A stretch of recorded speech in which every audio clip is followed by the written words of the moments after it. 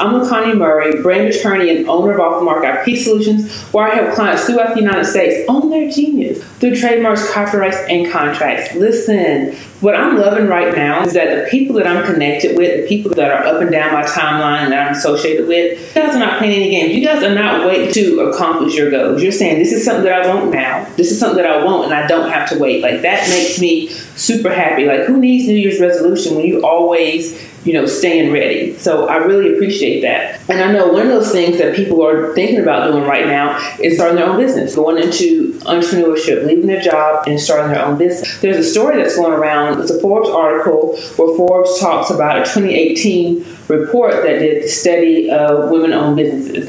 And in that report, it said in 2018, the amount of the Black-owned women business increased by 164% from 2007. 164%, y'all. Not playing any games, let me tell you. And the age group of those women were the age between 35 and 54, which tells me, I think we can assume that a majority of those people were transitioning from their jobs. Right now, people are starting businesses from college, or not even going to college, they're just going straight into it.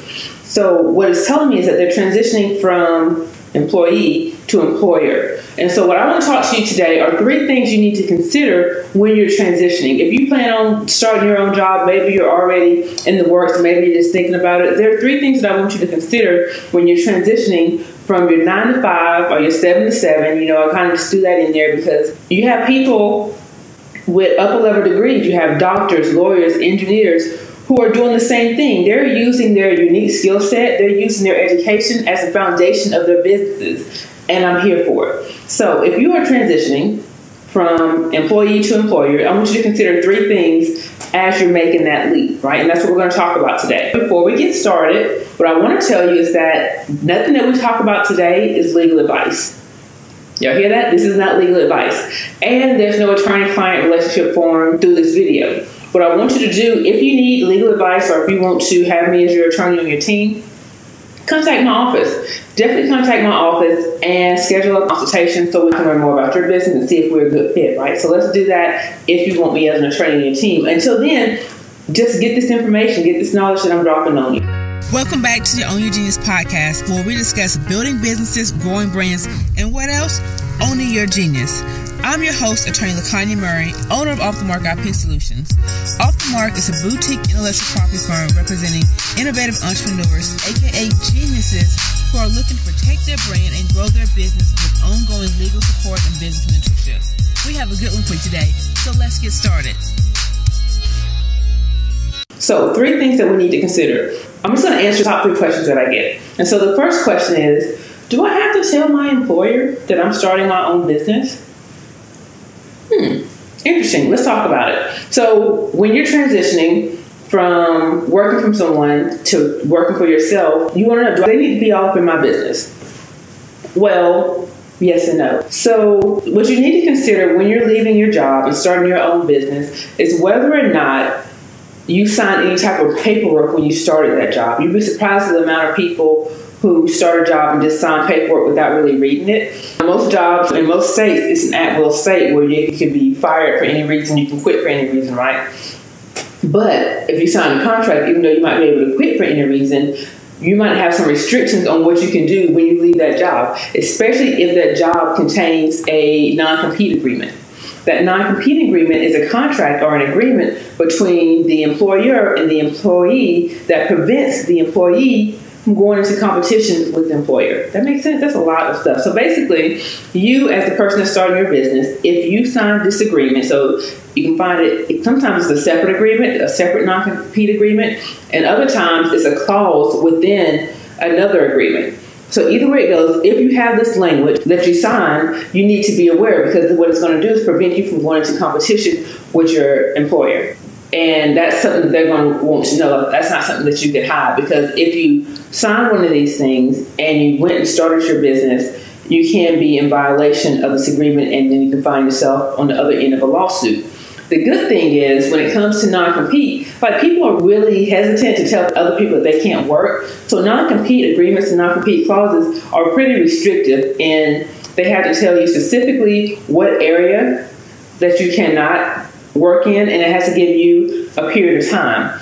If you sign an agreement, a non-compete agreement, and it doesn't talk about a geographical area and it doesn't talk about a specific time where you cannot do this, then you need to take it to a lawyer so you can look at it and see if it's something that can be enforced. So when it comes to whether or not you need to tell your employer if you're working or starting your own business, you definitely need to consider whether or not you signed a non-compete agreement that would actually prevent you or prohibit you from working the way you want to. Because you want to consider that when you're doing your business plan, right? And you're talking about where you can work and where you can't work, your marketing and things of that nature. If you can't work within a 30-mile radius of where you currently work, that means that you don't even need to look for physical locations in that part of town. You need to go to another side of town. Does that include online? Those are things that you need to consider when you're starting your business, if you have any restrictions on how you can work. And so that's where that, do I need to talk to my employer about what I'm doing, and that non-compete comes in. So the second thing that I get a lot is, can I take my clients with me? Before I started my practice, I was working for a great attorney here. And when I knew I was leaving, what I did was I wrote letters. I wrote letters to judges and I wrote letters to other lawyers, letting them know that I was starting my own practice and what area of law I was practicing. I didn't even consider contacting clients. I didn't do that because I didn't have a reason to. Now, I do understand there are some professions when you're working with someone, the client is more like a one-to-one interaction. So you want to know, hey, I've been working with this client for years. Can I bring this client with me? Again, we're going to go back to, what did you sign? What did you agree to when you started that job? Solicitation. So some companies and some employers have you sign non-solicitation agreements, or they will include that type of language in the paperwork, your new hire paperwork. And what a non-solicitation agreement does, or what it prevents you from doing, is exactly what it says: soliciting your employers or your former employers' clients. And in most states, in solicitation, this is, what I'm talking about now varies state from state. That's why if you have someone, you want to make sure that you talk to a local attorney that's in that state to make sure that they are familiar with your state laws. And so with that non-solicitation agreement in most states, what it looks like is you, whether you're doing it indirectly or indirectly, persuading, inviting, or causing that client to come to you, saying, hey, and it's not just, hey, I started this business. You can tell people you're starting a business. It's more of, hey, I started this business. Don't you want to come work with me? I mean, I've been on your account this whole time, so it just makes sense for you just to bring your business to me. That can be solicitation. It can also be if you have access to your former employers or your employer's customer list, uploading it to Facebook and running an ad targeting these people specifically.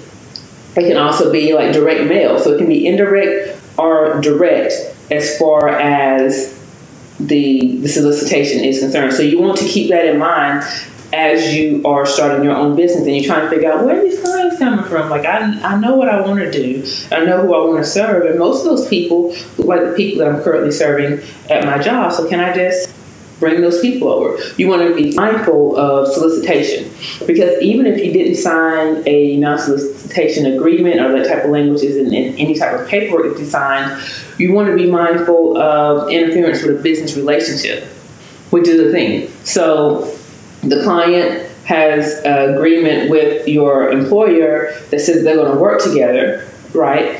And you start this business and you come up to them and say, hey, don't work with them. Come work with me instead.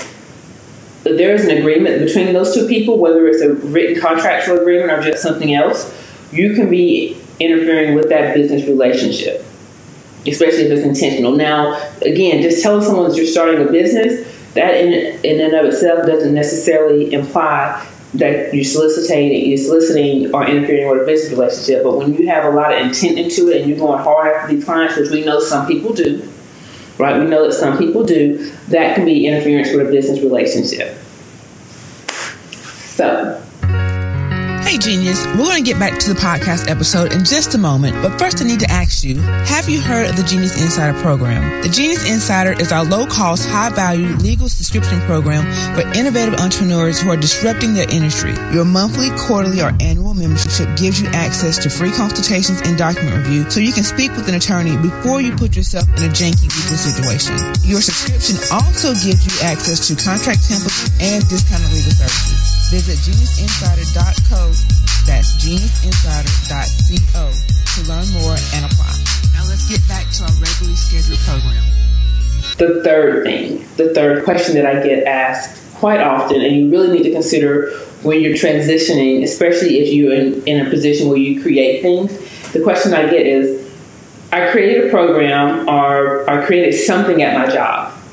Can I bring it with me? Do I own it?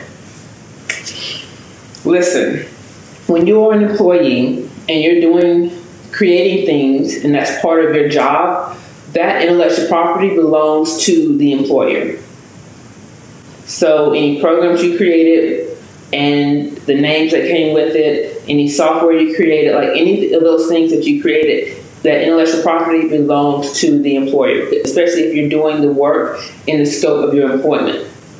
So if you're doing this for your job, like your job is to come up with after-school programs, or your job is to create software, and you do that, you don't get to bring that with you when you leave. Okay? Another thing I want you to consider as you're transitioning, a lot of times what people do is when they're getting ready to start a job or start their own business, they will do a side hustle. They have been doing it on the side before they finally decide to take that leap. You want to be mindful of where you're creating things at. Like, you don't want to create and use your employer's resources to create things for your business because you don't want to muddy the waters of whether or not you created this for your employer or for you.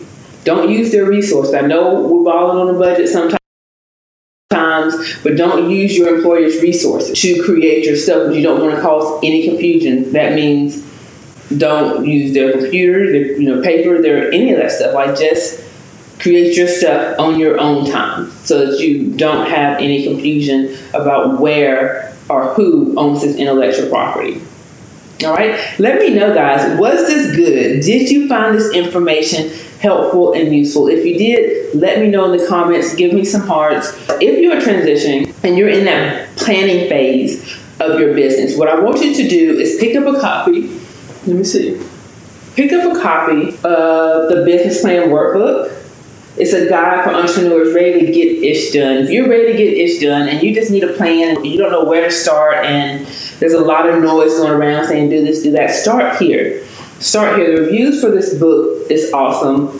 I had one person told me that it was the equivalent of an MBA course that they took, a marketing course they took when they were getting an MBA. So we talk about not just marketing, because business is more than marketing, but we talk about finances, marketing, clients, problem solving, a lot of great things in this business plan work. If you live in Alabama and you have questions about a contract that you signed, definitely contact my office and let me review it to make sure that you can do what you are looking to do. I've read contracts in the past where clients wanted to do something, but they were restricted in what they could do because of the contract that they signed. Contracts are not just random pieces of paper that you just sign to get to do what you want to do. At the end of the day, these contracts can be enforced and they prevent restrictions on what you can do in the future. So again, like I said in a previous video, when you're signing contracts, you need to read them and make sure that they align not only with your current goals, but also any future goals that you may have.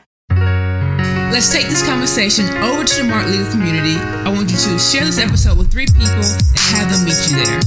But you know what to do before you go. Make sure you hit that subscribe button and rate the podcast. Until next week, I want you to keep building your business, growing your brand, and owning your genius.